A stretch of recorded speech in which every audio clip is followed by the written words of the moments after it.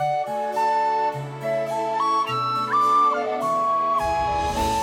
Tara. I'm Ryan. We love Disney movies. So we decided to watch them all, from Snow White to Frozen 2 and beyond. Each episode will watch a different Walt Disney Animated Studios film and tell you all about it. Did we like it? Does it hold up? Who's our favorite hero? Or villain. We'll give you history and fun facts about each movie. And sometimes we'll invite our friends to watch along with us. So put on your tiara or your evil crown and join us on our adventure. This is Tara and Ryan's Princess Diaries. Hey listeners, we are super excited. We've got a very special guest with us today. Yes, we've got, you know what? I didn't ask if you wanted to be referred to as Amanda or Amandar, because I feel like in everything I have, it's Amandar. we could stick to Amandar. Okay, we'll do that. So this is our friend Amandar. Tara, why don't you guys tell us about how you two know each other? My story is I know her because Tara knows her. Well, and it's so funny. Do you remember how we, when we first met? Because I don't remember, a very specific meeting. I just remember knowing you from college and, being together in so many different things. But I don't know that I have a specific, first memory of meeting. No, I think it was just one of those things where, we had the same groups of friends and it just sort of, organically happened. I feel we, just started hanging out. And Amandar's also a music therapist. Woohoo! Yay, music therapy! Yeah. So we have that connection, and we were in the same fraternity together. So we've got a lot of different connections. Yeah, I forget sometimes too. It's okay. I think the only reason I know about it is because I was going through stuff, and you have those folders and yeah, I've got some binder that was not a binder, but a yearbooky kind of thing from the fraternity with the letters. No, what is that binding called? That's you do it on a journal or something. It's spiral bound. Oh yeah, that you get it spiral bound. Yeah, you go to Office Depot or whatever. I pulled it out. I was like, what is this? Yeah, because you're younger than me, and that feels like some type of thing that would be antiquated by the time I left college. Well, we spiral bound our book when we were writing. Here's a plug for a book I wrote, listeners, Music, Memory, and Meaning. Get it on Amazon. But when we were editing it, we spiral bound them. So they were easier to flip through. All right. Maybe that's an old way of doing things, but we did that, and that was 3 years ago. Yeah. Wow. So, Amandar, Amandar's also published.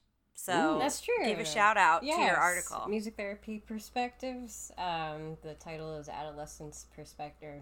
Experiences of Music Therapy in an Inpatient Psych Unit. So, But so what do you think? I know we want to say you're only our third guest, our fourth guest spot, but our third guest, right? Really? I feel like we've had more. Fourth. Yes, I hate to say this, but I always forget about Chris because Chris was so early and that was so long ago. I know, it was long ago. Yeah. I always keep Chris in my heart. Amandar. See, now I'm going back and forth to be professional, but Amandar, she knew exactly what episode Chris guested. Yeah, I'm a fan. I am an OG. Love it. Fan. So what are some early Disney memories you have? Is this your favorite Disney movie? Do you have a favorite? Can you tell us anything about when you were growing up and you remember? I always hate to say your earliest Disney memory because it's something that's so ingrained with childhood. I don't know that anybody has a I don't really have a specific memory. I really wanted to do this movie in particular because I knew it was a staple movie growing up, but I honestly don't remember much from it. The only thing that I remember from it is that my dad always quoted the rabbit of "I'm late, I'm late, I'm late." Every time he was late to work, he always used to say that. And that's the only thing that I really remember. But yeah, I grew up with Disney most of my life. I feel like probably Beauty and the Beast was probably one of my top ones growing up. But yeah, I wanted to do this Alice in Wonderland in particular because I've always been into the absurdist, surrealist, I really love Salvador Dali. I feel this kind of art form I'm really into. And yeah, I really love animated movies in particular.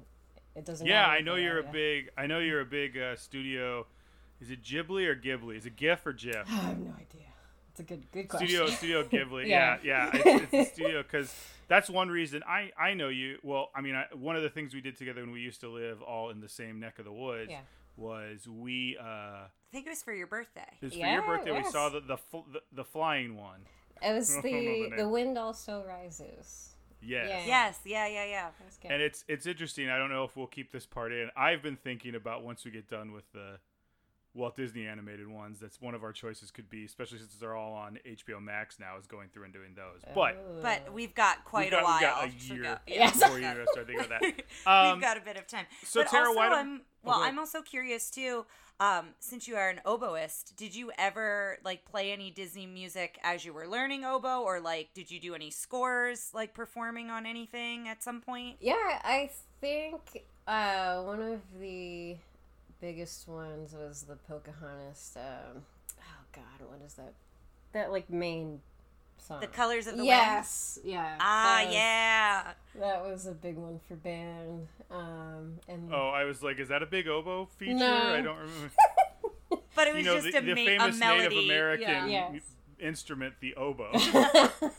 Well, yeah, The double-reeded oboe. I definitely used to have like one of those like solo oboe books, like Disney books that had like the CD accompaniment. Yes, love it. Yeah. I thought you might, so I figured I'd ask. Oh yeah. Yes, it's one of my favorites. Did you happen to listen to our Make Mine Music and the Peter and the Wolf? Yeah. Oh, Was the oboe on that? No, it was bassoon. Bassoon's Oh, the one I oboe. like. Ryan Never has mind. found out he really loves a bassoon. Like ever Bassoon's since awesome. Fantasia, I feel like. Yes. You've now I'm just noticed like, it. ooh, I like this. Tara's like, Yeah, that's it's another like, bassoon. That's another I'm like, bassoon. the bassoon is pretty great. So, well, let's, if we haven't said it, you can probably guess we're doing Alice in Wonderland today. So, Tara, do you want to hit us up with a synopsis? Sure. Give it a second, because she was enjoying her time with Amanda. I so- was. I have it here.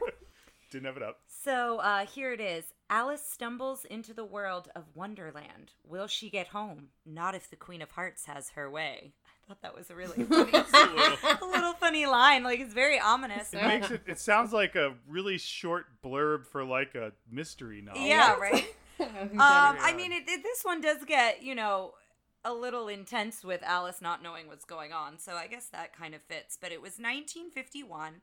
And it got an 81% on Rotten Tomatoes. So it's based on Lewis Carroll's Alice's Adventures in Wonderland and the sequel, Through the Looking Glass. And so The Adventures in Wonderland was 1865 and Through the Looking Glass was 1871. And so, Amanda, did you read both of them, or did you read just the Alice's Adventures in Wonderland? I just got through Alice's Adventures in Wonderland, but That's great. No, I'm so pumped that you read it. I'm really excited Yeah. to kind of hear comparisons and things like that. What had you read it before, or was this your first time going through it? yeah, I have read it before, but it's been a really long time, and I think as I don't think I've read it since I've been like an adult, so it was interesting to revisit it. And what did you think? Did you have any like specific feelings, or like what did you think about it when you reread it? Definitely a little like mostly good. I have like 4 points. I wrote them down. So like there's some challenging things, and then like overall like really nice things too. But like the one really challenging thing was like the character of Alice. Like I thought that she came off as highly entitled and judgmental. Like Interesting. and I was like really over her by the end of the book. and I like the other thing about it too is that like the way that I remember Alice being presented, and it'll be interesting whenever I see we watch the movie too, is that like she came off, she's blonde haired, blue eyed, probably like upper class, and like going to this world that where she's like bossing people around. Like I don't know. Yeah. I'm digging too deep. I know I am, but that's like where my head No, is. not at all. Yeah. I feel like we go there too, so it will be interesting to see on a rewatch, like watching it as an adult. Yeah. Yeah, my remembrance is she's upset that she has to be so proper and not silly, and then immediately goes to the silliest place on earth and is like judgmental of everyone there. Yeah.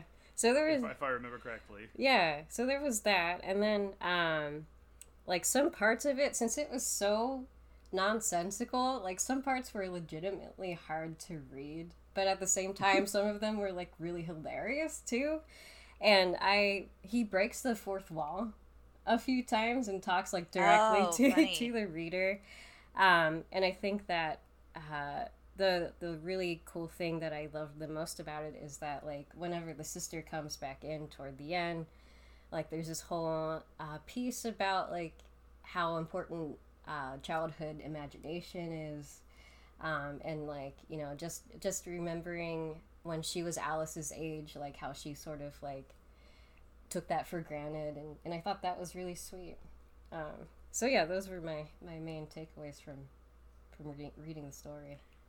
Yeah, So- I love that. I'm really looking forward to like seeing if they hold true in the movie as well, or like what Disney did as the differences. I know you want to go into the movies, right? Well, I have something I want to ask Amanda. Oh, yeah, quick. go ahead. It's something I want to ask all of us, but I do want to tell the parents out there who have this playing while they're looking after their kids, time to skip forward maybe a couple minutes, because I'm going to ask, do we think he was on drugs when he wrote this? Oh, definitely, yes. Okay. Yeah. So there's a lot of like different history with that. But Yes. So to mention, first I want to mention that supposedly it was a box office failure, but it's funny what a failure means. But also we had just done Cinderella, so Cinderella will have come out once we get to this. Cinderella was widely, like, so much money. Basically everything that Disney became, building Disneyland, all these different things came from the money they made off Cinderella. And Cinderella was 4th at the box office that year. I just looked. Alice in Wonderland's not even in the top 10. Yeah, Alice in Wonderland was a box office failure, but here's the actual numbers. The budget was $3 million. It made $5.6 million. So it still made more than the budget was, but Cinderella was like 200 and something. Cinderella was wild. The numbers on that. Maybe since then, Cinderella's probably made $200 million. I think at the time it made about 10. Oh, maybe. I don't know. Yeah, because the stuff, when I see it, it says that year, and like things aren't. There's only one that's double-digit millions. That must have been what it was year. then. That must have been Which, overall. But do you want to real quick hear the top 3 of that year? yeah, go ahead. Go for it. It was Quo Vadis, which I've never heard of. Yeah. Showboat, which I have heard of, and David and Bathsheba. I don't know that either. It looks like some sort of like sword and sandal with Gregory Peck. Oh. Yeah. What was that noise? It was Gregory Peck. Is that what Gregory Peck sounds like to you? Is that what you hear? Is that what you hear when you're listening to what's it called? To Kill a Mockingbird? It's like, this man is innocent. Quack, quack, quack. This man is innocent. I love it. It was nominated for one Academy Award, and it was for Best Music, Scoring of a Musical Picture, but the winner was American in Paris. So that's actually what won. And I wanted to mention something else about the music, but then this is where I have to scan my notes, but I know I've got it here. Well, did you have something on the drug influence? Because I wanted. I do, yeah, I Let's do hear have that. Do you want to go to that first? Yes, because instead all of the these music? parents are waiting to hop. Oh, I forgot. Yes, I forgot. You told me Hey, to if skip you hop ahead. forward this much, we haven't talked about it again. Hop forward a little more. I forgot. So all I have is that it became a cult film in the 60s, and it followed the counterculture movement as well as drug culture, and it specifically references Jefferson Airplane's The White Rabbit in 1967. And now, of course, for me, when I hear The White Rabbit, I actually no longer think of Alice in Wonderland. I think of The Sopranos because of that episode where it plays at the end. That's interesting because I went to go see a Blue Man Group show, and I always think of Blue Man Group because they played it there. Huh. Do you have an association with the White Rabbit song when you hear it? Actually, whenever I like the white, like even the rabbit hole like thing, I always think the Matrix. Like that's where my mind Oh, goes. yeah, I very like good that. point. Yeah. It always has to do, I think, with an altered state of being. Yeah. Yeah. Well, and that's what they say too about like this is the books were one of the best examples of the literary nonsense genre. So that idea of like just being like completely otherworldly, I guess. Well, and that was interesting because so I found the same. It was the same genre of the same, I think, company that did the or a series of making of documentaries for this one. And this was the first one where I felt like everyone wasn't like, this is the best Disney film ever made. They were all like, oh, this was a lot of fun. Like, the one guy who was always like, he's always like, Dumbo was the best piece of art. Pinocchio was so beautiful. Cinderella, this one he goes, yeah, those ones were really good. This one was a lot of fun. Like, just seemed really, I forget, something Gold. I think his name's Eric Goldberg. And he was just, he seemed like to enjoy this one, but it was definitely, and the other thing the making of was about 11 minutes long, whereas I feel like every other one was 30 minutes. And this one was like, yeah, okay, here you go. Yeah, I also feel it was just so different, you know? All of their things have been based on other stories or novels or folk tales or things like that, but because it's nonsensical, I feel like it kind of was very different from what they'd done up into that point. To go back to the music for a second, it says that, from what I read, this movie has more songs and characters than any other Disney animated film. What? Yes. So I found that really interesting. And there were more songs composed for this movie that they wound up not using them. So they reworked them, and they're in Peter Pan. So like the Crocodile song, and there's, I Think I'm Flying is another one. And so I'm assuming it's the melodies that they reworked. I didn't really say one way or another. Well, that was one of the things in the documentary they talked about how they made this work, because for one thing, Walt was trying to get this off the ground since the 30s. Yeah, I read it was in development for over 10 years. Yes, and he was trying different stuff. There's a short. I forgot to look these to watch some, but I will, and we'll post them up on the group. But there were another reason to get back on Facebook, Amandar. There was a series of shorts he did where it was like a little girl kept going into. Her name was Alice, and she would go into like his animations. Oh. And I don't think it was specifically Wonderland, but it was things like she'd fall down holes and do stuff like that. Interesting. And that was always his interest in it. And then later they kept going through all these versions of, well, like, what do we want to do with this and how we want to do it? At one point, it was supposed to be a live action woman who went into the world. But they couldn't quite get that together. And at one point, when they were really thinking about it, they had Ginger Rogers was supposed to be the live action. I saw that. Oh, yeah. gosh. And I also have that there was an adaptation in the 30s that was more true to the book. And did you hear about this in your research? And it wound up being rejected because it was too scary. So Yes, they show that, and they did a story. They did a version of it, like just the storyboards with their version. They go, this isn't the Disney style. Like everybody, it was supposed to look more like the famous illustrations in the book, but that looked horrifying. Yeah, well, and here it says that the Hatter and the Hare chased Alice with knife and scissors. The Cheshire Cat, had like hundreds of very sharp teeth, and Alice was nearly beheaded by a grinding gear. Oh so my that gosh. was like an Cool. adaptation in the 30s. Yeah. I don't think any of that happened in the book. Yeah, so that was an interpretation that they went away from. They didn't keep that. There's something. Speaking of adaptations, so have you got? I when I was a kid, they had another adaptation that had like Red Buttons was the rabbit, and I think Ben Vereen was the Cheshire Cat. Ooh. And it was like a TV version, and we'll have to find it because it's a 2-part TV movie. And at the end, she meets the Jabberwocky, who looks like a garbage bag monster, but like also like it looks like it's like rubbery, but it's like dripping. It looks like the Xenomorph from Alien and a dragon and a bunch of garbage bags. And we'll have to put it up there because when I was a kid, it scared the living daylights out of me. Yeah. It scared me so much. So we'll find that and put that up there. I just want to know if either of you all had seen it. Sounds like the answer is no. But so let's go back real quick to what we were talking about with the art, because this whole thing really took off because of a woman who worked in I believe she was an art director and kind of she would do illustration. The art directors did illustrations that would lead the animators going forward. Her name was Mary Blair, and she had a lot to do with the movies after this one too, but this was the one that I think kind of started off with her, and it was such a good job of color. She got a lot of her color ideas, it said in there, coming out of, she was part of El Grupo, the group that went down to South America. Oh, yeah. And so she did these vibrant colors, and she did a lot of stuff. Like one of her big things was black and grays with the red of the cards on top of it. excuse me, and that sort of thing.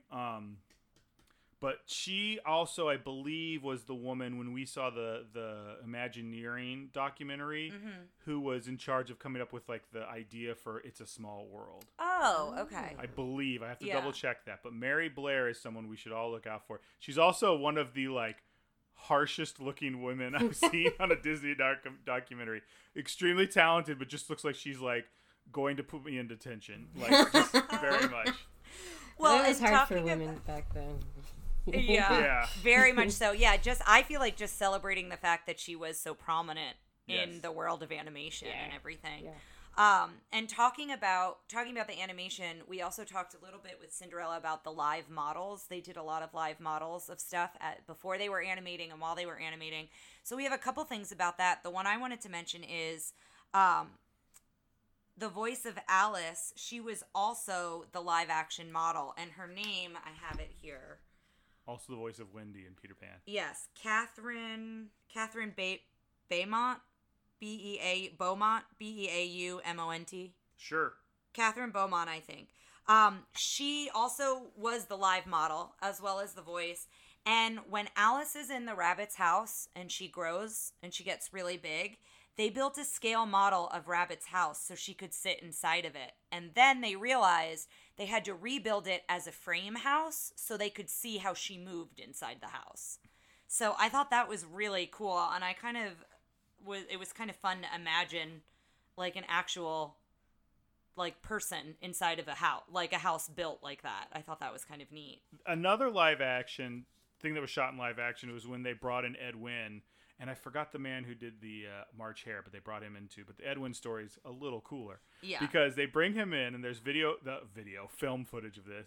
And it's funny because I saw it in like a 1950s making of where it was, which is funny because making ofs now are like very like, we want to really get it. Back then it was obviously very staged because they kept cutting to these stage pictures of the animators drawing and Ed Wynn. Smiling And up like, at Ed oh, Wynn. that Ed Wynn. Yeah. Like they just like I think what's his name? Was it Walt Kimball?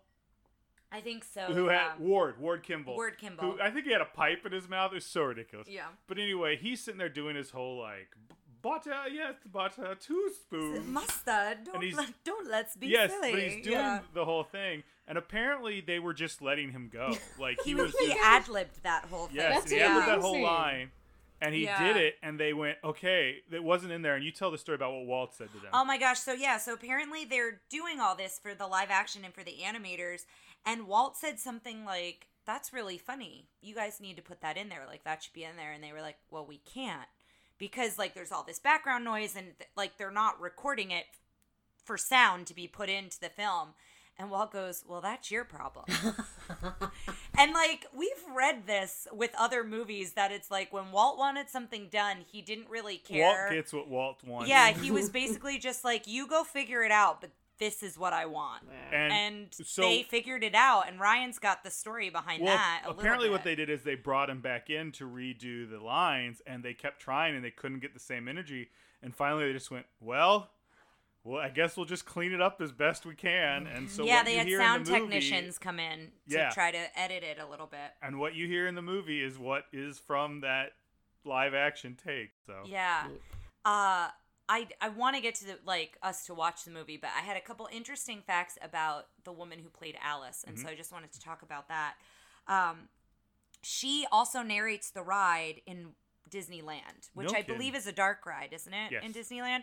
So her voice is the narration of the dark ride in Disneyland, which I thought was really cool. And she is currently alive at 82 years old. She's the only living character still around from Alice in Wonderland. And I looked it up because my facts were from 2016, and she is still alive and well. She's 82 years old this year. So I found that really exciting. couple voices to listen to.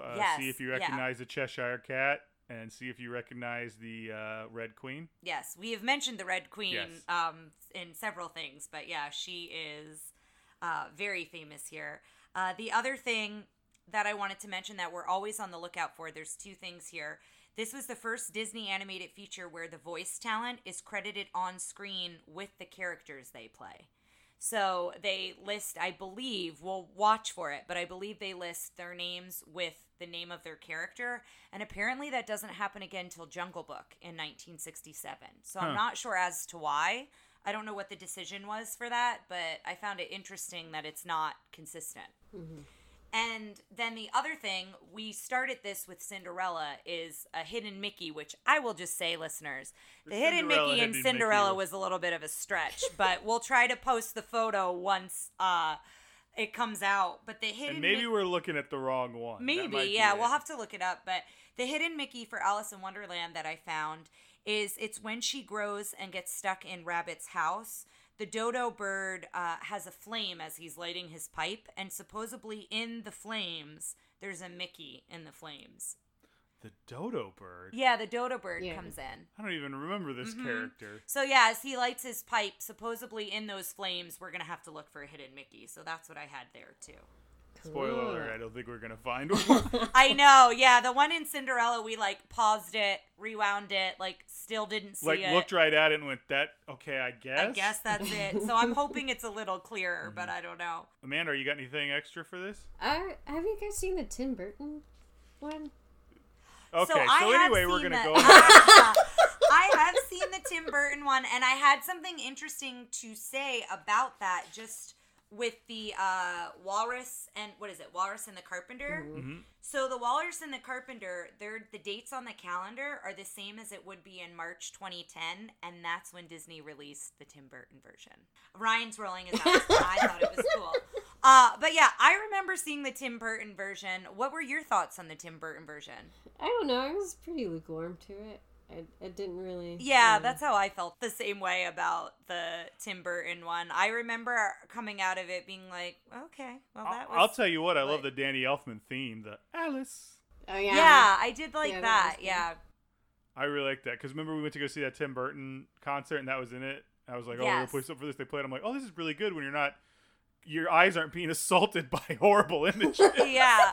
Well, and I will say, I just love the Mad Hatter so much, and I don't know. I wasn't super thrilled with that interpretation of it, but to segue into the Mad Hatter, I've got something kind of fun here that the phrase, the Mad Hatter, is based on the phrase mad as a hatter, and I legitimately went down a rabbit hole. I know why this is. And it's so fun. So I didn't know this. Yeah. Amanda, do you know the history of Mad as a Hatter? I think so, but go ahead. Yeah, so it's the hat industry of the 19th century used mercury exclusively. So, okay. Yeah, and Ryan's nodding his head. I didn't know this. Continue. Yeah. The listeners might not. So, liquid mercury is one of the causes of mercury poisoning, which is said to have caused brain damage. And here are some of your symptoms: slurred speech, memory loss, and tremors, and behaviors that can be seen as insane. That was word for word. So, what in a hat uses mercury? That I didn't... Like, what tool? That didn't say. It just said that, they used it extensively, so it must have been used in maybe the making of it and the materials. I don't know. Maybe as an adhesive or something. That I'll have to do a deeper dive and find out specifically what it was used for. But I just thought that was kind of a fun little fairy tale. I guess not a fairy tale fact, but a historical fact. But yeah, guys, I think we're good. Amanda, are you good? Yeah. Okay. All right, so let's take this one out of the clamshell and pop it in the old VCR. All right, we'll see you on the other side.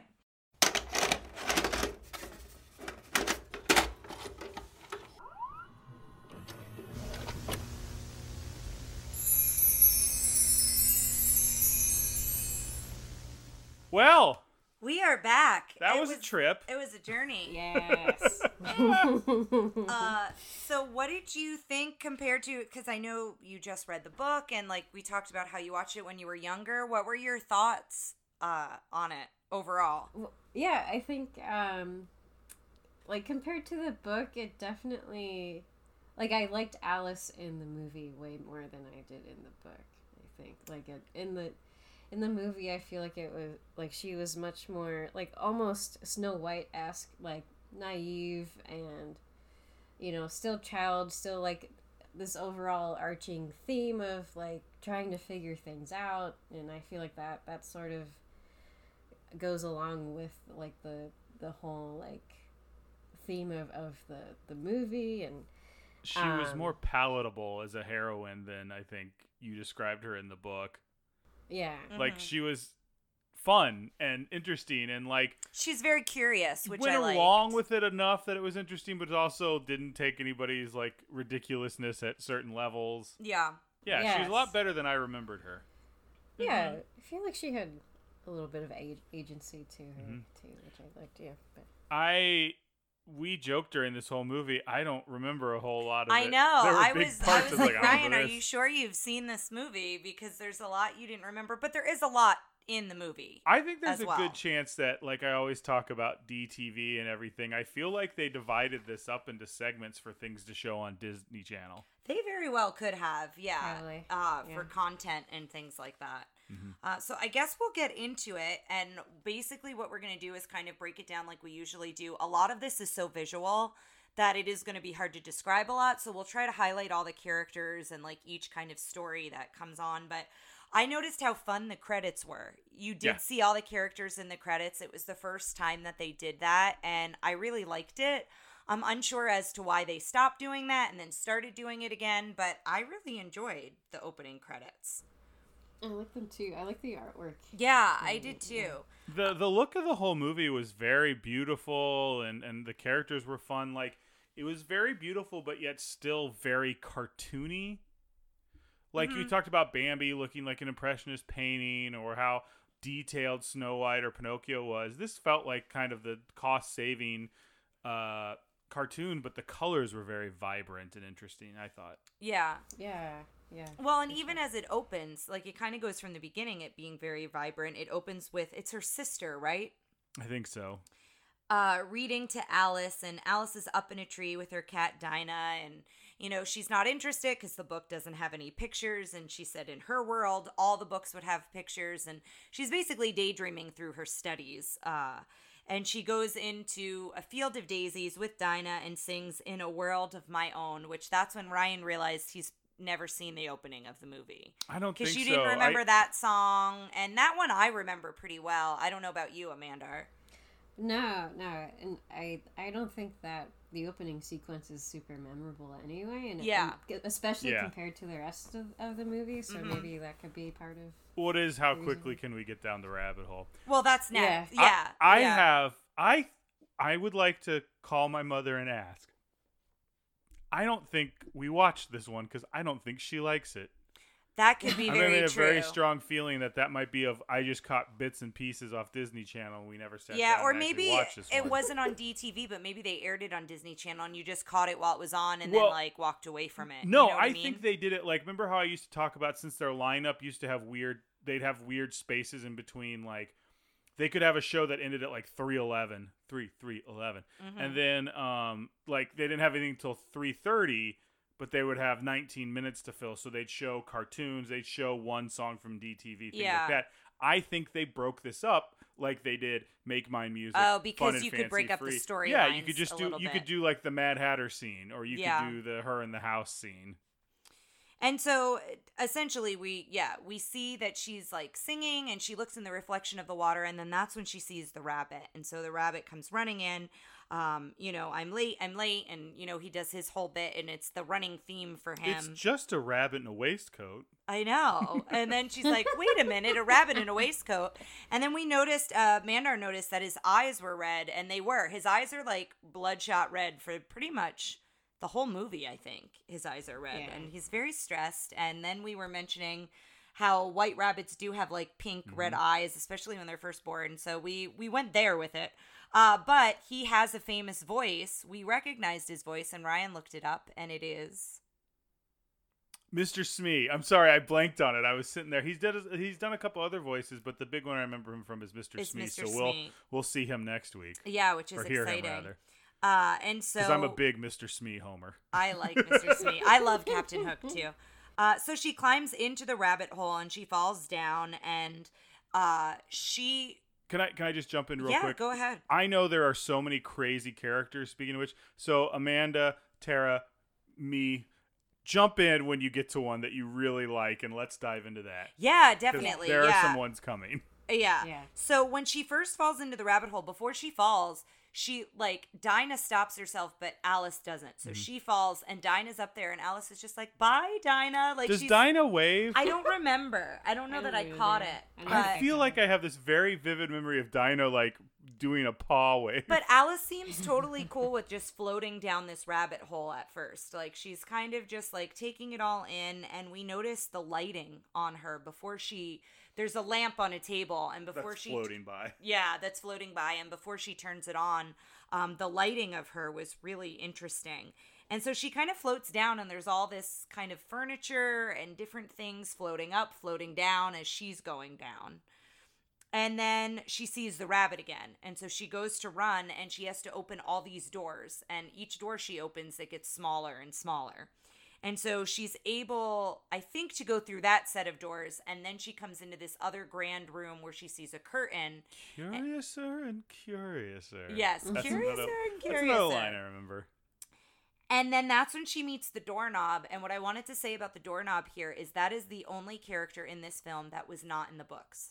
Oh, for real? That's what my note said. Yeah, that he was the only one that didn't appear in the books. And I feel like that doorknob has an appearance in, like, the parks and stuff like that. Like, he's, like, pretty memorable as a character in this. He is. He's got a lot of funny, like, dad jokes, like doorknob, like, puns. He's really pleased by himself. Yes. And so what's curious about him is he tells her to try things and do things and look for things, and then they appear. So she couldn't have done it until he said it, essentially. So the first thing is the bottle on the table. Well, why don't you try the bottle on the table? And then this glass table appears with a bottle, and it says, drink me. And then she gets very, very small, and he says she's just the right size, I think. And then he says, well, you brought the key with you, right? And she's like, what key? And then she looks up and a key appears on the table. So now she's trying to get the key, and then a box appears, and he's like, well, why don't you look what's in the box? And then she eats what's in the box, and then she gets very big. And then this part I remember pretty vividly is her crying these giant tears and it flooding the whole room because she's crying so much. And she's crying, and she winds up getting small again, and then goes into the bottle, and the bottle is floating in the water, and that's where we hear the doorknob garble, which it seems like a character in every Disney movie. Alice does it a little bit too. She at one does, point. yeah. And I think the Mad Hatter, one of them do it at the tea party too. Like, I think the Mad Hatter with Bubbles. I need to look up how they're doing this because I feel like it's something they're doing in post. Yeah, and it seems like you know what we're talking about. I don't know if we've released a video where we talk about it, but it feels like in every movie they did it in like Pinocchio where it's like or something, and, like where they do the like underwater Snow White voice. in the when they're washing. Yeah, somebody gargles and sings through it, and so we noticed it in Cinderella too. So it seems to happen in each movie, which is interesting. So she goes through the keyhole, and then that's when she sees the dodo in the water, and then they're dancing. Who is wait. Let's Yes. talk about the dodo's preferred method of travel. Go right which ahead. It is a toucan upside down, so Yes. it's floating on its head and beak, and he's like sitting on its feet. And then there's a parrot that's like pushing him along, I think or a so, seagull, yeah. or something. And he's like carefree, doesn't have a care in the world. He looks like he could, if he wasn't a dodo, be easily an Ichabod in Mr. Crane. He's got like a colonial, like pigtail, and he's hat. got a pipe. Talking Yes. about, we always point out smoking and tobacco and things like this, and it's kind of throughout. There's a couple different characters that have cigars or pipes. Yes. So he's up on the rock, and all of these other creatures are in a circle running around, and he's got a fire up on the rock, and he tells her the only way you can get dry is by running around in this circle, but all the creatures running around in the circle are getting hit by the waves, so they're actually never getting dry, but he's nice and dry because he's up on the rock. Yes, with and the that's flames. and that's a good example of the nonsense logic that like carries us through this whole movie. Like it's because he goes, nonsense. I'm dry. Like it's like I'm dry. it's like Why bad are you logic. not dry? Yes, yeah. yes. The dodo's my favorite. One of my favorite. The dodo's great. He is really great, and the fact that he like reappears because I guess all the characters. He shows the up lizard again. doesn't reappear. Bill. For the most part, Bill. Yeah, for the most part, He has a name. I How apologize, dare Bill. you? We don't refer to you as the woman, do we? Fair enough. For for the most part, most of these characters reappear to her. There are certain ones that don't, but the dodo does pop in and out throughout. And so she sees the rabbit again, and so she follows the rabbit. And then that's where we meet Tweedledee and Tweedledum. So now she's in the woods. She meets them, and the first thing you see are the little flags on their hat. So before Alice sees them, we as the viewer see their flags. And then we see them, and she's, I think, climbing through a log or something. And so she comes out, and she's kind of startled by them. And they are all about rhyming. All of their words kind of rhyme, and they've got this little sing-song tales. manner. Yeah. And they just made me laugh. I really like all their sound effects and mannerisms. And well, anytime they bounce around, they've got like a bicycle is almost what I said, a bicycle horn kind of going off. Yeah, and they do the how do you do, let's shake hands, that's manners. So, that's one of the first lessons. They're trying to teach her manners, like, That's manners. Introduce yourself, that kind of a thing. And then they start kind of baiting her a little bit. They start talking about this oyster story without talking about it. And then that gets her curious, and so she asks about it. Because she was curious, and they go, "Oh, the oysters were curious." Yeah, like... you know what happened to them? And then she's like, "What happened?" So then we come upon the walrus and the carpenter, and they start telling the story. So it's through Tweedledee and Tweedledum, and they're the sun and the moon. So that's kind of how they're like in the story. And it's like the sun was shining bright that day, which is weird because it was the middle of the night or something like that. So it's this weird half day, half night land. And then you pointed out that the walrus has no tusks. No tusks. Big His old mustache, yeah. Which kudos for that, but no tusks. Yeah.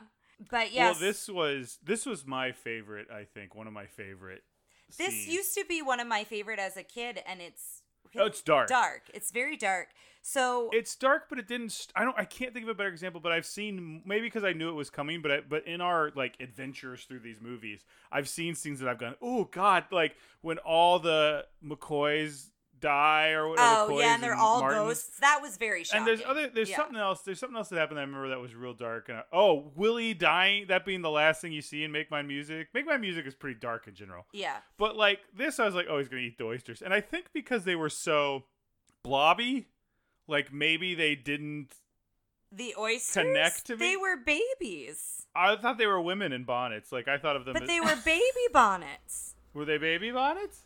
Yeah. Yeah, they were the baby oysters, and the mother oyster was the big one. Okay, I thought of it like a school for women, and it was like the matron, like almost like not exactly. They didn't look like nuns. My goodness. No, they didn't look like nuns, but I thought that was like Mother Superior, and they were just slightly younger. Do you understand what I'm saying? I get what you're saying, but they were babies. You can't eat baby oysters.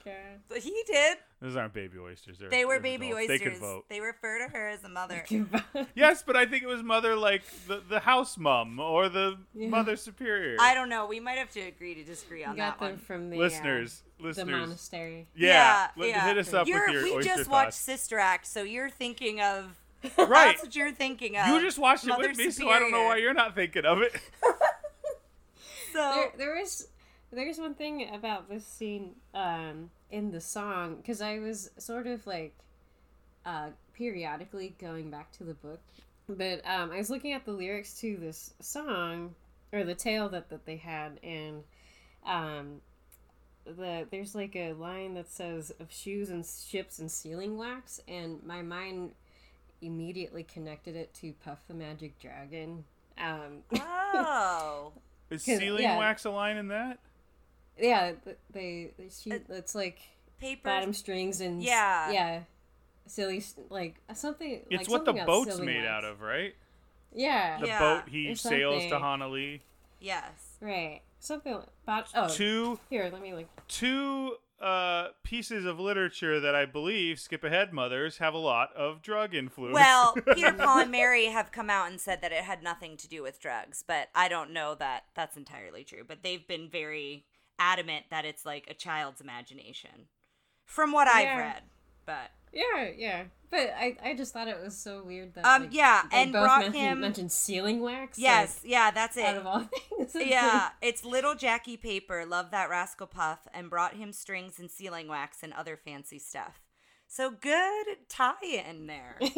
Yeah, I have a client who was really into that song, so that's the only reason why. Yeah, it popped up in your mind. Yeah. For the record, guys, I don't know if anybody else is dumb like me, but it's not sealing wax. That wax goes on the ceiling. It's sealing wax Like that it seals seals something. things. Yep, I'm the only ding dong. Yep. Okay, let's go ahead. That's okay. Anyway, yeah. I feel like it's usually I was me. like, what do you need wax for your ceiling? It's usually me who doesn't get it. So It's okay. So basically what happens is the walrus and the carpenter come walking through, and he knocks the carpenter onto this rock, which puts his head in the water. And that's how they come upon the oysters. It's really the carpenter who sees them first, Yes. not the walrus. So he lets the walrus know about it, and then the walrus is very like silver-tongued, very smooth, and goes into the water. Oh, like a gentleman hobo, like a con he's artist. got gloves on his hands. Yeah, very honest John. Apologies to our hobo listeners. Very honest, Yeah, John. Good very pull. honest John. So he goes in and he says, I want to invite the oysters for a talk. And the mother oyster looks at the calendar. And now, listeners, I read this as a note, but Ryan just knew this knowledge, and I was very impressed. Because apparently she looked at the calendar, it said March, and the R was like glowing and kind of on and off, red. And tell the listeners what that means. You're not supposed to eat oysters in months with R's in them. Yes. I don't know why. So, I don't because know. Like I you can know. tell you why. Okay. But I was just impressed that you knew that that was a thing, because I didn't.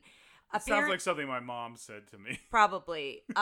It's the old adage that you only eat oysters in a month. You only eat them in a month with an R. So, you eat them in a month So with she an R, saw yes. that it was March. Yes. That makes more sense. You only eat them in a month with an R. So those without, May, June, July, and August, are summer months in England where oysters wouldn't keep due to the heat because it's before refrigeration. Yeah. So because it was a month with an R, she knew. She's a mother and is very wise and knew. But she seemed so much older. Look at her again. She's And the an old babies- matronly. Just saying. All right. So We both anyway. seem to know a lot about oysters. They're Okay. aphrodisiacs, you know. Oh my god, I don't eat oysters, so I wouldn't know. Oh. So anyway, so he doesn't get the mother to come, but he gets all the babies. He's like, come for a walk with us. And they're mesmerized by him. You know, they're very Well, he taken plays with him. his cane. It's very Pied Piper. Yes, that's what I have here. Yeah, it's very Pied Piper. And so as he is playing his cane as the flute, as the Pied Piper, or the pipe, yeah. The carpenter builds the sea shack. It's kind of like a little sea shanty restaurant. And he builds this one-room shack to dine. And they're all sitting down and getting ready to eat. And the walrus is talking to them and, like, getting ready. And then he suggests to the carpenter that they would be good with a sauce. So he... And bread. Where did that bread come from? Yeah, and that bread just... Not how is the anthropomorphic walrus speaking to the anthropomorphic oysters. Where did the bread come from? That's what worried. True, yes. This whole movie fell apart. That's true. With the bread, yeah. It did. So You're he's right. he's basically distracting the carpenter, and so then the baby oysters see that oysters are on the menu, like that they're fresh and they're live and they're today. And so the carpenter's getting the sauce ready, and that rhyme and that song is coming back in that they're singing throughout. And he comes and he's all excited to eat the oysters, and the walrus is crying. Right? He's crying. You think it's because they were so good? I don't think it was supposed to Like be. that he wants more. I don't know. I don't know. It's an odd mix of emotions. It 'cause almost he's crying. looked like he was like in pain because he ate so much. Yeah, I don't know, and then he something holds like that. his stomach. He Yeah. holds his belly at one point, and then the carpenter it shows all the empty oyster shells, Mm-hmm. and they kind of glisten. And the carpenter sees that they're all gone, and then starts chasing him, and then he runs through the door like Looney Tunes. Yeah. The walrus does. So it's like the cutout of him as he goes through the door. And then we cut back to Tweedledee and Tweedledum. And Alice, who they're like, there's a moral to that story. And she's like, yes, if you're an oyster, and like completely misses it. Yeah. She's very weird in that sometimes I think she's very smart and clever, and other times I'm like, you ding dong. Well, I feel like she doesn't really learn a lot of the lessons, because some of the lessons come back up about, like, you need to hold your temper. The Cheshire Cat? The caterpillar tells her that. Yeah. And then that's where she really needs to hold her temper with the queen, and she doesn't. So it's like things like that kind of come back a little bit. They're like callbacks. But So they start singing another tale. Old Father William, I think, is what they start singing next. And then Alice just wanders away because she's so focused on the rabbit, and she stumbles on the White Rabbit's house, and he's shouting Marianne. He refers to her as Marianne, right? It's a bigger thing in the book. Isn't the Duchess here in the book? And there's like Yes. a baby who's a pig or something. Yes, exactly. Yeah, that whole bit is not in this movie. Yeah. But it wasn't. I'm pretty sure it wasn't the rabbit's house. It was the Duchess's house, and the rabbit was like coming out of the house, and and then the Duchess had to leave, and like Alice had to take care of the baby. And, but it's clearly a baby pig. But the whole thing with them like insisting she's someone else is like, when they do it in this movie, it's odd.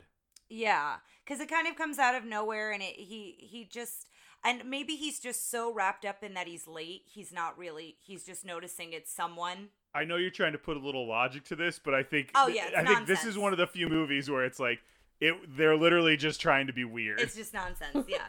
So we also noticed here, I wrote a note that it was a hard cut, and we made the point, Amanda looked it up, that the walrus and the carpenter is in The Looking Glass, right? Mm-hmm. And then, which is the second book. Yeah, which is the second book, the sequel, and then this story with the rabbit and the house, and even though it's different with the Duchess, is in the first book. So there was kind of a hard cut in between those two. But so he is asking her to search for his white gloves, and so that's what she starts searching for. And then, of course, she doesn't learn her lesson when she eats drinks the bottle and then eats what's in the box, and she eats something. She goes, "Oh, I don't mind if I do," and eats something in the rabbit's house. Yeah, it's the exact same. How do you forget the cookies that make you grow?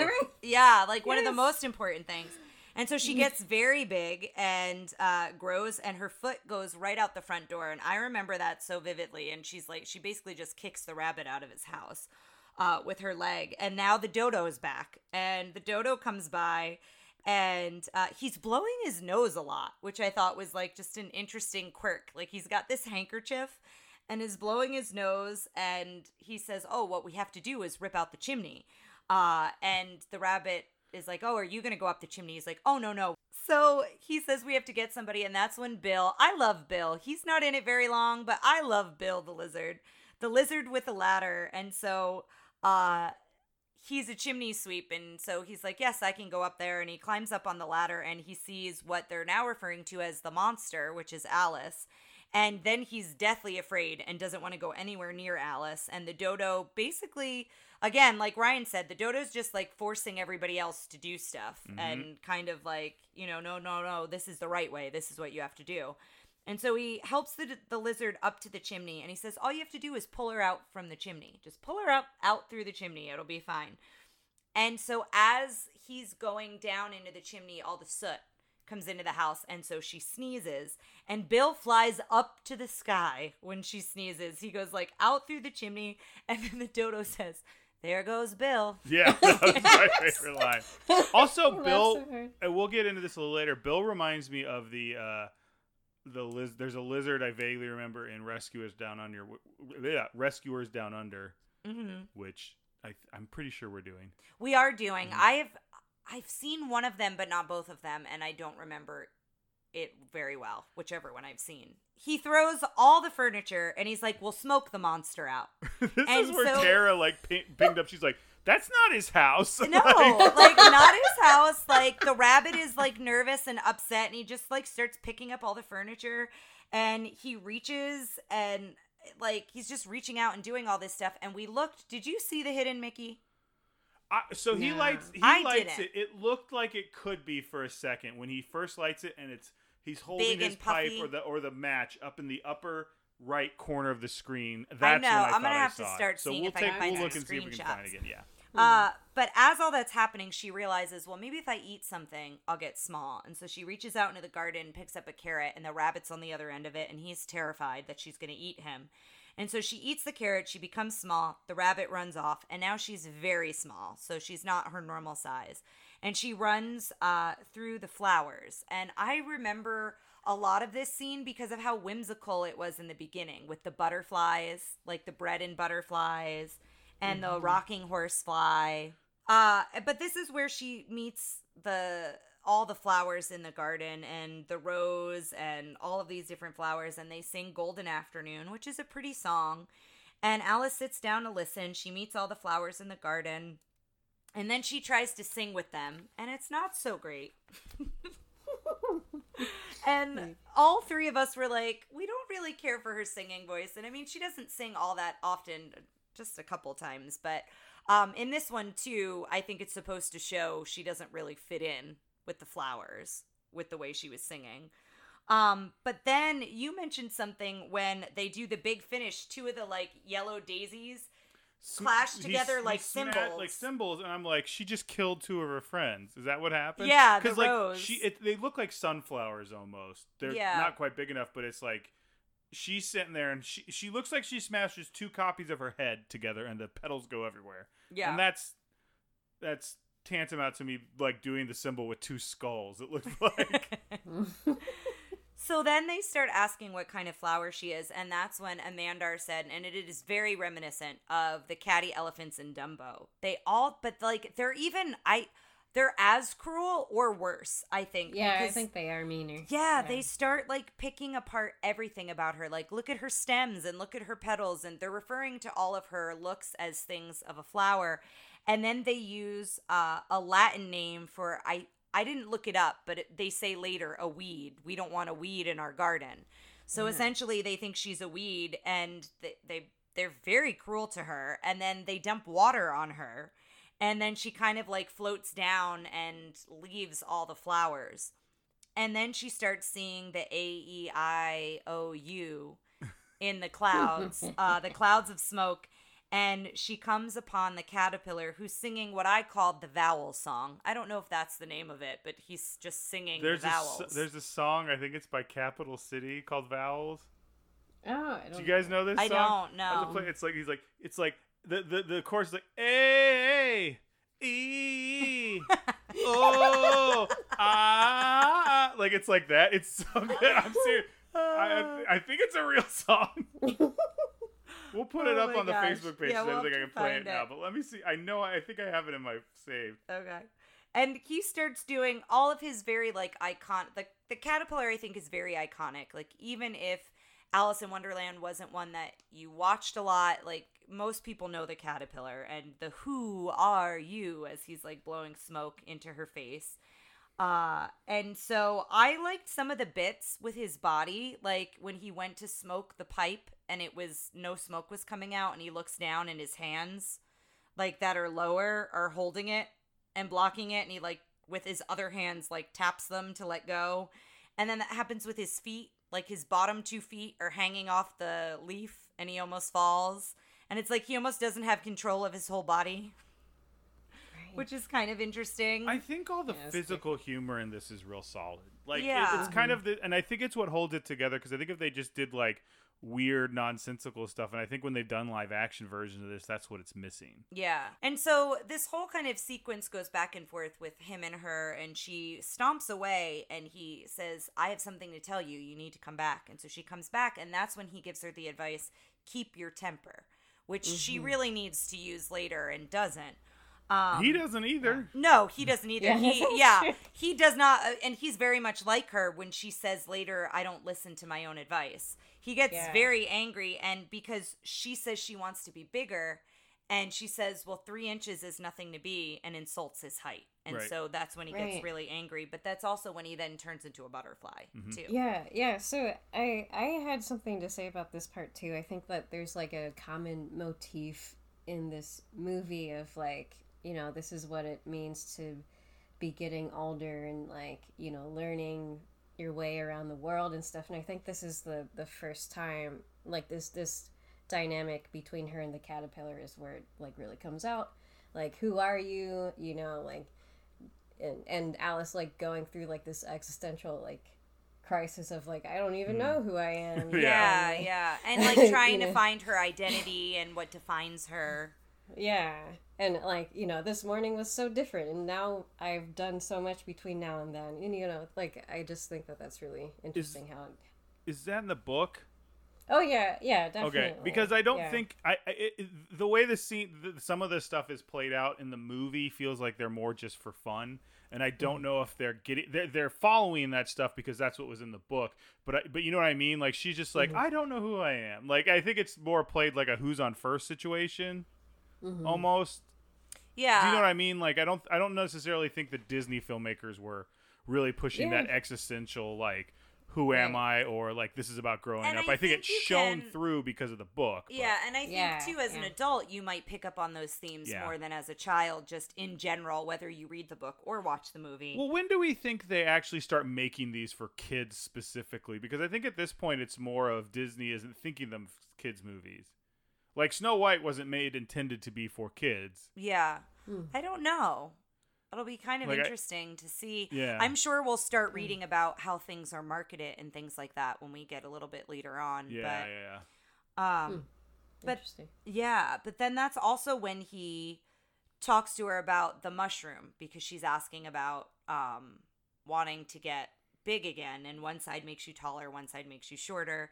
And so Tara and Ryan, after dark, we should take some mushrooms and watch this movie. Oh boy. Okay. That'll be an interesting night. And then record a podcast. See how that goes. It's just an hour and a half of us going, oh God. Just shouting and laughing and crying. All of it at once.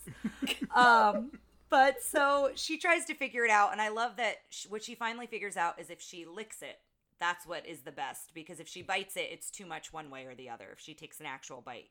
So then she becomes like the perfect size again and puts them in her pocket. The other thing I loved when she got really big was the bird that screamed, "Serpent, serpent, you're trying to get my eggs." Do you eat eggs? Well, yes. Then serpent. Yeah. Such a wild bird. And so now she comes to the tree with the signs, and this is where we first see the Cheshire Cat. And first we see the smile, of course, and then we get introduced to the cat, who's one of my absolute favorites. I forgot how much I liked him. I have a lot of background with him because anytime the moon is a little sliver, when I was a kid, my mom would go, "Look, it's the Cheshire Cat." Oh, I used to do that and be excited about it, though. Well, as with anything my mom drilled into my head, it started as kind of excitement. It annoyed the heck out of me, and now I'm kind of getting a nostalgic feel for it again. So full circle. Yes. Mm-hmm. And then he leaves footprints, and he's standing on his head, and he's doing all this silly stuff. And again, this is a lot of visual stuff happening with him. And he basically points her in the direction of the Mad Hatter and the March Hare. Voiced by the way, Stokely Hathaway. Yes, who is Winnie the Pooh. And so one of our famous voices here, who's in the stork from Dumbo. Yes, I think that's his name. Hold on, it's something Hathaway.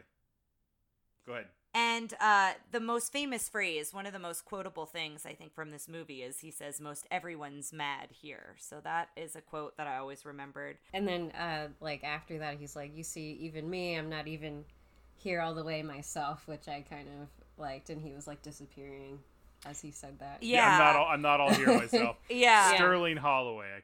I know. We need to remember his name because he's in so many different things that we come across. But then we get to probably one of the most famous scenes that another kind of iconic scene, iconic characters, the Very Merry Unbirthday Tea Party. And so she kind of just sits down and they're singing and they're having a good time, and they hear her clapping. And they get very startled that this girl just sat down at their tea party that is such a big table, so many empty chairs, and they start saying no room. And they start trying to take up every chair. And she says how there's so much room, and they're like, well, it's rude to sit down without being invited. So again, they're trying to teach her manners a little bit, even though they're bonkers. They don't make any sense, but they're trying to teach her manners a little bit. And you see the Dormouse very briefly through this whole sequence, and she asks what an unbirthday is, I think, is how it comes up. And so then they start singing and describe what it is. And the Mad Hatter takes off his hat, and there's a cake under it, and she blows out the candle, and it becomes fireworks. It's just this whole very, kind of nonsensical, kind of fun, silly scene. And then the Dormouse comes out of the teapot and sings, "Twinkle, twinkle, little bat." And I always loved that. The Dormouse just being so out of it. And then they start the whole kind of circle of clean cup, move down. And so this happens a couple times. They start it. They're so interested in her story. Where are you from? Where did you start? What's been going on with you? So she starts her story. She mentions the cat, and the dormouse goes wild. Oh my God, there's a cat, starts running all around. They're like, get the jam. You have to jam his nose. And so they get the jam and they spread it on the dormouse's nose and he calms down. And then they say clean cup again. And it kind of is like a reset and it starts all over again. This makes me think of there's a Monty Python skit. Do you guys, I don't think you know Monty Python that well, but Amanda, do you know Don't Say Mattress to Mr. Jenkins? I don't know that skit, no. It's one where they keep going to a mattress store and talking to this guy and they can say, oh yes, would you like to buy a carpet? And they're like, no, we're here for, he keeps pointing to the mattresses and obviously saying carpet or something. And he goes, no, we're here to buy a mattress. And he like puts a bag over his head and just stands there. And they're like, who said mattress to Mr. Jenkins? And they have to like get in a box and sing a song. It's the weirdest thing ever. It's so bizarre. But I just remember like for some reason, whenever anything like this happens, anyone's got like a weird remedy or don't do this weird thing, my dad would always turn to me and go, don't say mattress to Mr. Jenkins. That's funny. I love that. So they start like the whole clean cup thing again. Unless there's some sort of remedy about jam in the nose that either of you know that I don't. Oh, no, I don't. It's okay, no. It is just a ridiculous remedy. Yeah, I think so. Okay, I'll shut up now, sorry. No worries. And so then she goes back to the story. And this part I loved because the hare was like, oh, I don't want to fill a cup of tea. I just want a half a cup. And he like slices the cup. And then the Mad Hatter pours the tea and it stays in the cup and he's drinking it. And they're like, why don't you have some tea? And she's like, I have been trying to have tea. Like, she's so frustrated. And I feel like everyone can relate to Alice here of like being in a situation where you're like, I'm trying to explain this to you, but you're not listening, or it's like not going well, or, you know, that frustration of being like, I'm not being heard. I feel like that's what she feels like in this moment because there's all this madness happening. Or when your husband keeps interrupting you trying to get back on track. On a podcast. Actually, I wasn't thinking of it that way. I was thinking of it in these terms, but I almost didn't want to say it because I don't think it's identical to it. But sometimes when you're engaging with someone with dementia, the clean cup is like a reset. So sometimes it's a word or story or something will trigger that person to then start a story over or to then like ask you the same questions. It's not the same as what happens in the tea party, but that I'm reminiscent of that feeling of like a restart of like, okay, this phrase, now we're going to start over kind of a thing. And that's kind of what the clean cup is. They just like keep going through it and it's the circle and it's maddening for Alice. She's like, okay, I'm kind of done with it. And then the rabbit shows up. And right before the rabbit shows up, there's another famous quote. She's stark raving mad. That's another one. It's my favorite because why does he say it? She goes, why is a raven like a writing desk? He asks it to her. She's stark raving mad. Yeah. Like, I low-key love the Mad Hat. The March Hare. Good. I love both of them, but you're right. The March Hare doesn't get enough credit. Yes. I agree after rewatching because this. the Mad Hatter is so good and he looks so much like Edwin. Oh, I mean, he was designed right after Edwin. But even knowing that going into this, I didn't realize how much his mannerisms and stuff, him like moving his hair and a couple like, whoo, like, so good. It's great. And so he says that the rabbit shows up and he's like, who's got the time? And the Hatter's like, well, no wonder why you're late. Your watch is like 2 days late or something like that. Which every watch could be 2 days late. It's 24 hours before. That's a good point. So he tries to fix it and he's like, well, I know what's wrong. Your watch is full of wheels. And he starts pulling out all the gears. And then I listed all the things he pours into the watch. It's butter, tea, jam, sugar. Then the 2 spoons. And then the mustard. And he's like, don't be silly. That's the whole improvised bit we talked about. So good. So good. And then he has a squeeze of vaudevillian. lemon is like the last little bit. And that was improv too, was that? Yeah. But that's his vaudevillian background is so good. Good there. Yeah, and then the clock goes crazy. The clock like goes crazy, and then I believe it's the March Hare that slams it with a hammer, and it goes black and white for a minute, like all gray tones, which I really loved. It was like no color at all, and then she kind of, you know, the rabbit leaves. She tries to go after the rabbit, and then she says, well, that's the stupidest tea party I've ever been to. Like, we were all so tickled by that line that she was just like, she's like, enough of this nonsense. I want to go home. Yeah. Yes.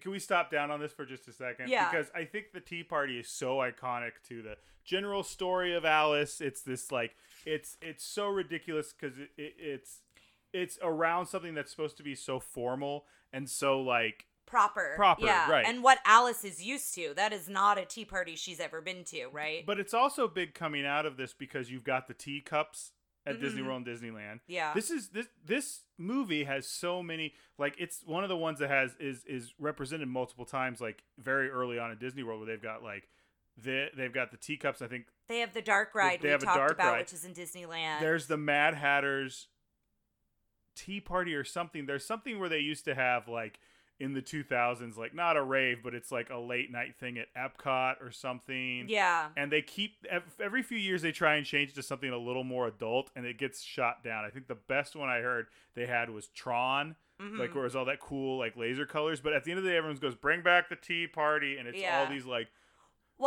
older rave kids in the stupid Mad Hatter hats and stuff. I remember going to Six Flags and buying a Mad Hatter inspired hat, and I loved it. It was so cool, and it like had like metal wire in it where it could like scrunch down and then it would pop up, kind of a thing. So yeah, it did become very iconic. I'm kind of sad I don't still have that hat. I'm not. So, she's done with all of this. She wants to, she's trying to get home at this point, and then she finds Tooglywood. Tooglywood. Now, these are all words from the Jabberwocky poem, correct? The Stavely moves and the mole the wraiths eyeglasses in and the stuff. trees. So we see all these very kind of weird animal characters. The like eyeglass birds. I like this part. I do too.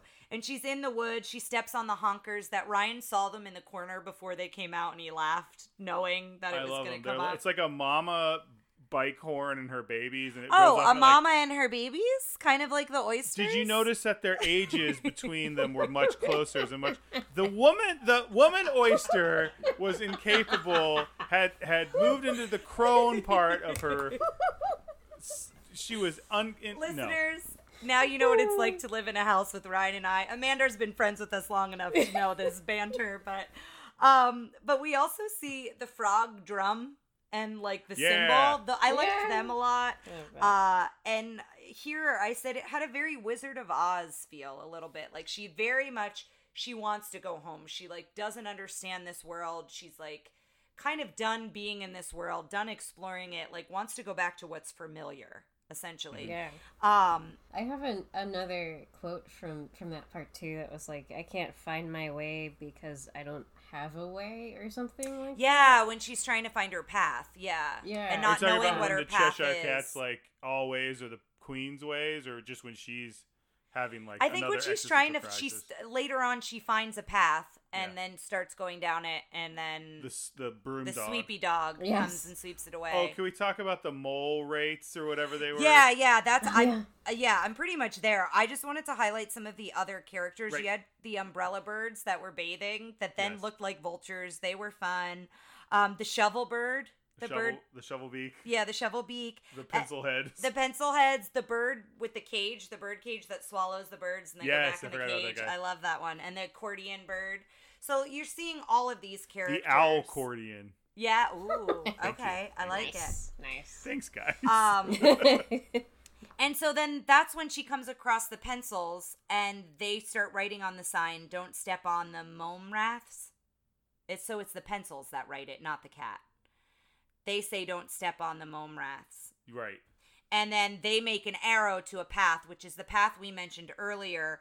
And this I think is where she says that quote that you mentioned, Amanda, because she's so happy she thinks she's going home. Mm-hmm. She found the path. She's like, okay, I'm on a path. I know where I'm going. Kind of similar to the Yellow Brick Road again, where it's like, this is the path I'm supposed to take. And then the broom dog comes and sweeps the whole path away. And I wrote here, she's very trusting. And I think that goes back to also being naive. She just automatically assumes and trusts that like all these people telling her things, all these characters have her best interest when really they don't at all. And she kind of like just follows. She's like, oh, here's a path. And like doesn't question, is that going to be a path to home or not? And doesn't really stop to think about it. And then that's when she sits on a rock and kind of decides to stay put. She's very sad. You know, she's telling how she gives herself good advice, but she seldom follows it. And there's this song that she sings. It's again, we were like, we don't. Her singing voice leaves a lot to be desired. But I think overall, as our speaking voice, I find. I think she's fine. very delightful. Yeah. And so all the creatures that we mentioned earlier all come and gather, and they're all crying with her. They're all very sad for her as they listen to this story. And then everyone's starting to cry, and then they start to disappear. And you had a good comment. Is she crying them out of existence? Yeah, like there's some weird dream logic in this, which I mean, I think the whole thing at the end was a dream, but like, yeah. But then our buddy comes back to get this movie back on track. Yeah, I know. Then he comes back, and you know, she's saying all she wants to do is go home, and that's when he introduces the queen, and she's like, "Well, I haven't met the queen. I don't know the queen." And he opens the tree trunk, and it's a door, and through the tree trunk you can see the castle to where the queen is. And that's when another song that I absolutely love, Painting the Roses Red, and you see all the club club and spades. I think they were all clubs. I think were it was they all the clubs? ace through 3 of clubs, maybe. It might have been, yeah.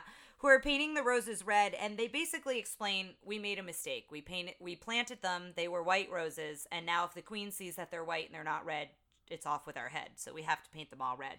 So she's like, "Oh, I'll help you." And so she helps them, and this whole song comes along, and then you hear that the queen is being announced, and the rabbit comes in with the horn, and all the red cards come marching out and dividing up, and it's this whole big sequence. And then you meet the Queen of Hearts, and I love the king. I love how little he is. I love everything about I love the queen, but the king is so funny because he's the complete opposite of her. I like the queen, and I kind of wish we'd seen more of her in this movie. Yeah, she's in it. She's not in it very long, and it's at the end. Mm-hmm. So yeah, and she's such a kind of imposing figure that she's a force. Yeah, a very fierce queen. And I love like the comedy. So in Cinderella we talked a lot about Lady Tremaine switching from kind of calm and sweet to very mean. Yeah. And she does it too in this, but it's so much even more extreme that it's comical. Like she yells off with her head and everyone like cheers, and then she's like, so happy. She's got like, like, oh, big thank you. eyelashes. Yeah, she loves the attention and like everyone praising her. And so she notices one of the roses is like kind of half painted or it's dripping or whatever, and exclaims off with their heads. But then she sees Alice, so now she's distracted by Alice. Like, who is this girl? Oh no, they drag off the three. Oh of yes, them. they do. So I'm dead. so sorry. Yes, they do drag them off. I apologize. Yeah, I'm sorry. Cards, the ace of clubs. Yeah. So they drag them off. She sees Alice, and then she's very like a parent, but very critical of like, stand up straight and make sure you curtsy and do all these things if you're going to talk to me. Open your mouth wide, and it's shaped like a heart for a second. Yeah, when she opens her mouth. And then Alice is, trying to talk to her and keeps saying Your Majesty and curtsying. And she's like, the queen then is like, do you play croquet? And then all the cards set up in an area to play croquet. And the flamingos are the croquet, what are they? Mallets? Croquet mallets. And then the hedgehogs are the croquet balls. And I love Alice's flamingo. He is so weird and so silly. And she just can't get him under control. And she's trying to like whisper to him, like, calm down. And so the queen goes, and the queen never actually hits the hedgehog. But they all set it up so, the hedgehog rolls and all the cards move. So it goes through everything for her to do very well. And one card doesn't make it. He's trying to get to the hedgehog, and he doesn't make it, and so it's off with his head. He's dead too. He's dead too. So he's gone. So then the queen is complicit in murder. Yeah. So then the queen sits on the bird's feet. She puts the head of the bird to the ground. The feet are like the seat, and she sits to watch Alice go. And Alice's bird is so silly here. I absolutely love it. The bird takes her as a mallet at one point, and then everybody starts poking fun of Alice and making fun of her, how silly she looks as the croquet mallet. And I love that. I love when she's the mallet. And I love the little, like, come here, like, I'm going to kill you. She's animated very well. She's not nearly as cartoony as everyone else. Mm-hmm. She might be one of my favorite. No, I know Cinderella's pretty good too, but she looks really good. I like her. Yeah. I like her face, is what I was about to say, like a caveman. So then, as she hits the croquet ball, all the cards move in the opposite direction, so she doesn't do well. And then the cat shows up, of course, to cause havoc, and is sitting kind of like on the back of the queen, and sets Alice up, really, because, sets the queen up, which then sets Alice up, essentially, because he says, oh, it's so fun to watch her get mad. And so he pulls up her dress, or I think the when flamingo. When she reaches back with yes, the croquet mallet, he hooks her dress. Yeah, and so when she swings it, she and has so of heart course she underwear. has heart underwear, yeah. Great. And so her face is so red. It is probably the reddest it gets here. She is so angry. And she's off with her head to Alice, and the king begs for a trial for Alice. So pleads with the queen, please, please, please, let's have a trial. And so that's when I read about this, listeners, and then forgot to mention it, that one of the jurors is Ryan's most favorite and beloved character. Jose Carioca's back. Yay. He's back. And it doesn't seem exactly like him. It's definitely someone who's meant to make you think of him, but his head feathers are a little messed up. Right. And I think if we all think correctly, Jose Carioca would never be A, seen without his jaunty hat, or B, be disheveled in any way, shape, or form. He might because be he's perfect. He might just be overwhelmed and frazzled that he has to make a decision about if this girl's going to lose her head or not. I just pointed out to you that Jose would never be overwhelmed. He's cool as a cucumber. All right. Have you been to Bahia? Apparently not. Apparently I didn't stay long enough. So then they're going to the trial, and the queen says, sentence first, verdict later. And that's another, like, nonsensical thing that Alice is like, no, that doesn't work this way. And the queen kind of shuts her up, and the king asks, oh, please, let's have witnesses first. And so the first witness is the March Hare, so he comes in. And, they're asking him questions. And then the Dormouse comes in and does Twinkle, Twinkle, Little Bat again. And then the Mad Hatter. And so the Mad Hatter comes in, and she goes, off with your hat. And he takes off his hat, and there's like stacks of teapots under his hat. And then he breaks into the unbirthday song because the king, somebody says it's the queen's unbirthday, essentially. The Mad Hatter points out it was his unbirthday, and then the king's like, my dear, it's your unbirthday yes, too. That's right. Because he loves her so much. He does. He's so devoted to her. And so they sing the unbirthday song, and then Alice is just like, oh, God, here we go again. Like, here's this song again. And then they wind up giving her a present for her unbirthday, which is this giant, like, purple crown to go, like, on top of her little crown, like a bigger... To magnify her current crown. Yes. And the crown turns into a cat. The purple crown is actually the Cheshire cat. So it turns into the cat. Alice mentions, there's the cat, Your Majesty. And then she said cat. She didn't learn her lesson. When the Dormouse is around, you can't say cat because then everything goes crazy. And so then the Dormouse again. And then we've got to get the jam. And so that kind of whole bit comes back. And then what winds up happening in the chaos is they wind up jamming the queen with jam all over her face and then hammering her head. The king winds up hitting her head with the crown. And so obviously the queen is not too thrilled with what has just happened. And then Alice remembers she has the 2 pieces of mushrooms still in her pocket. And so she eats and becomes very, very big. Well, she eats both of them, which means does she eat just both of stay them? the Yes. same. Yeah. Well, yeah, that's a good point. So she eats them. She gets very big. And then the king reads Rule 42. If you're over a mile tall, you have to leave. You can't be here. And so she starts to shrink, which I'm assuming is because she ate them both at the same time. And well, she starts... Actually, oh, go ahead. I thought it was interesting how, as she was spewing insults toward the Oh, queen, that's a she good was point. shrinking. Yeah, that's when she started to shrink. That's a really good point. Because, yeah, that's what happens. She's big when she starts to... She calls her fat and pompous, bad-tempered old tyrant. And you're right. By the time she's finished with that phrase, she's now small again. And she's the same size as everyone. And I think it's the Cheshire cat. Or is it the king? Somebody recites exactly what she says because the queen didn't hear it all. It was the cat. Is it the cat? I think so. And then it's off with her head after that. And so Alice runs away through the maze. So this is the point where Disney is just bad at endings and just wraps things up. I think Cinderella is the best start ending. To finish. Yeah. Well, no. I just think it's the best ending we've had so far. Yeah, but I mean, start to finish, you get a lot of, story and all of that, but then it kind of wraps up in a more natural, it feels like it should go there. Exactly. Yeah. Whereas this one, he just goes, I'm out of here. And then peace she, out. like, Yeah, she runs runs back through the through- maze, and the cards run after her. And then she kind of sees all the characters. She runs backwards through her adventure pretty much. Yeah, she runs around the rock. She sees the dodo again. Then it's the tea party. Then she's swimming in tea. Like, she falls into, like, this teacup. Then it's the caterpillar as the butterfly with the smoke. Then she sees the doorknob again. The door is locked.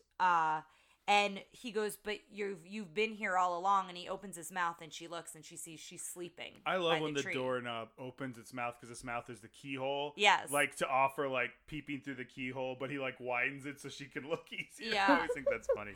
And so then she wakes up, and the sister is reciting the lesson, and Alice starts rambling, and the sister's like, well, it's time for tea. And that's it. And it's slightly longer than the time it took Tara to explain that last scene.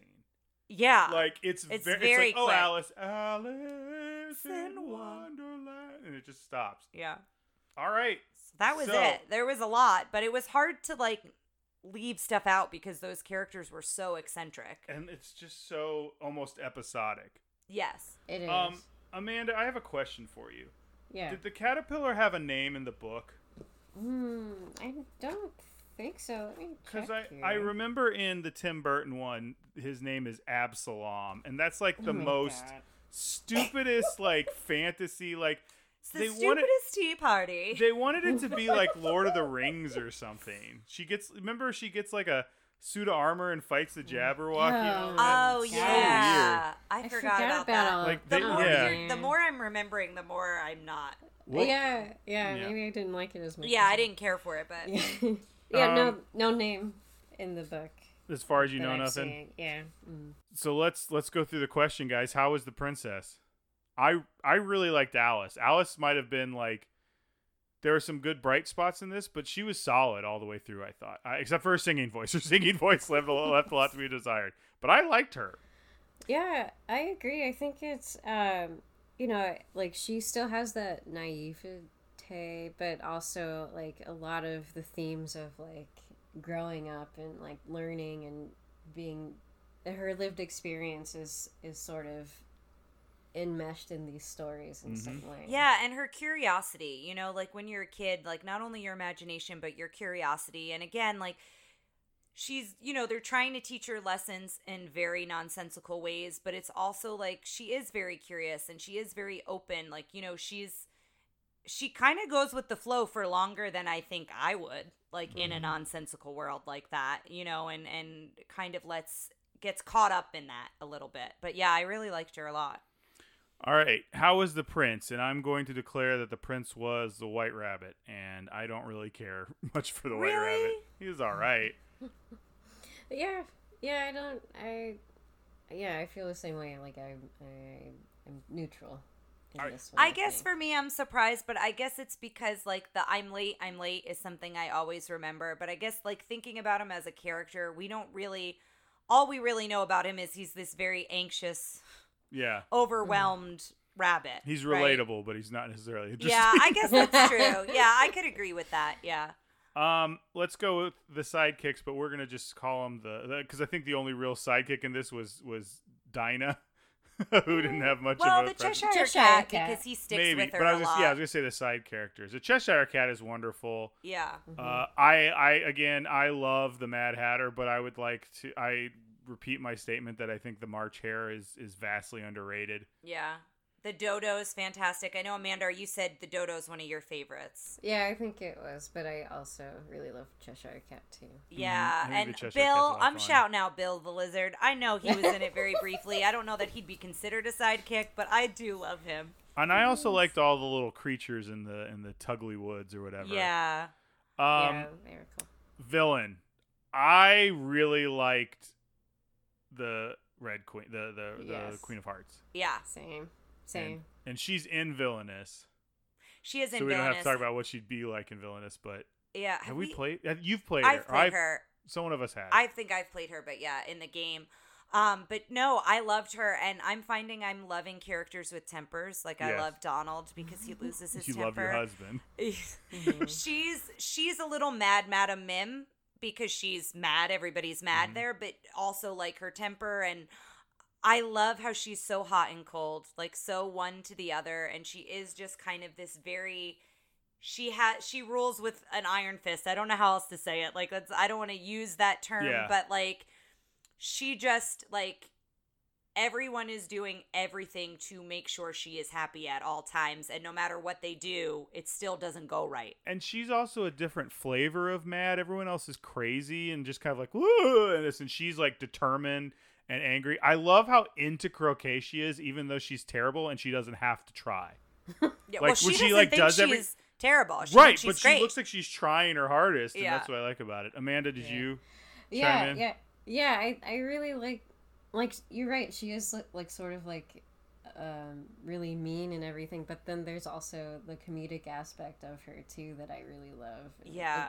It sort of helps take the edge off, I think. Yeah, because she is really ordering a lot of people to be beheaded. Like, let's be honest. It is, like, kind of a very, like, intense thing that she's, sending everybody off. But, yeah, that... And if she was too intense, I don't think it'd work in this movie. Yeah. Yeah, Like, I this think the movie's too comedic, the, ridiculous. like, when she's smiling and laughing and thanking everyone, and the king. I think the king being so opposite, I really like the king a lot as well. I think that helps balance her out a little bit. What was everyone's favorite musical number? Amanda, do you know? Off the top of your head? I think the Red Roses too. Although I really did like the Golden Afternoon song too, but I think I'm pushing for the Paint the Roses Red myself. I was gonna say the same thing, and it's such a simple song, but I really enjoyed it. I love Painting the Roses Red. Here's me with all my songs, but no. I Yeah. love Painting the Roses Red, and I love the Tea Party song. It's so bonkers, but that one and the Twinkle Twinkle Little Bat in there, it's just, that one for me is very nostalgic. But the same with Painting the Roses Red. As soon as it came on, I was bopping along and swaying to it, and I really did like that one a lot. I remember the whole situation with Painting the Roses Red, but I don't remember the song. All right, let's go through with how it holds up. Guns and firearms and ethnic representation. I don't think there really was any of that. Yeah, you could argue that hookah could be, especially like and like doing that little oboe piece too. Like it has like a very Middle Eastern feel to it. So I don't know, like maybe that could be something, but yeah. Besides that, I don't really. Yeah, I again, if you disagree, feel free to email in. But like, even that feels like sometimes when we do this, we feel like we're like trying to find the like problem. Right. Like that was just some weird thing. But speaking of the hookah, let's talk about drinking and smoking. The eating things and the eating the mushrooms and things can be interpreted in a lot of different ways on drug use. Yes, that bit. Yeah. I don't necessarily think, it's a nonsensical world, but the smoking is pretty prominent. The walrus has a cigar. The dodo has a pipe. Does anybody else smoke? Yes. The caterpillar. The dodo has a pipe. The caterpillar yeah, has a hookah. the caterpillar with the I hookah. feel like there's one more, but I can't remember it. So yeah, smoking is kind of throughout it. And I mean, like, the caterpillar smokes into her face, like, many times. Female character agency. The sister had none. The sister was like a nothing character. She's like the prince she had more lines than the prince did in Cinderella. Yes. It's hilarious.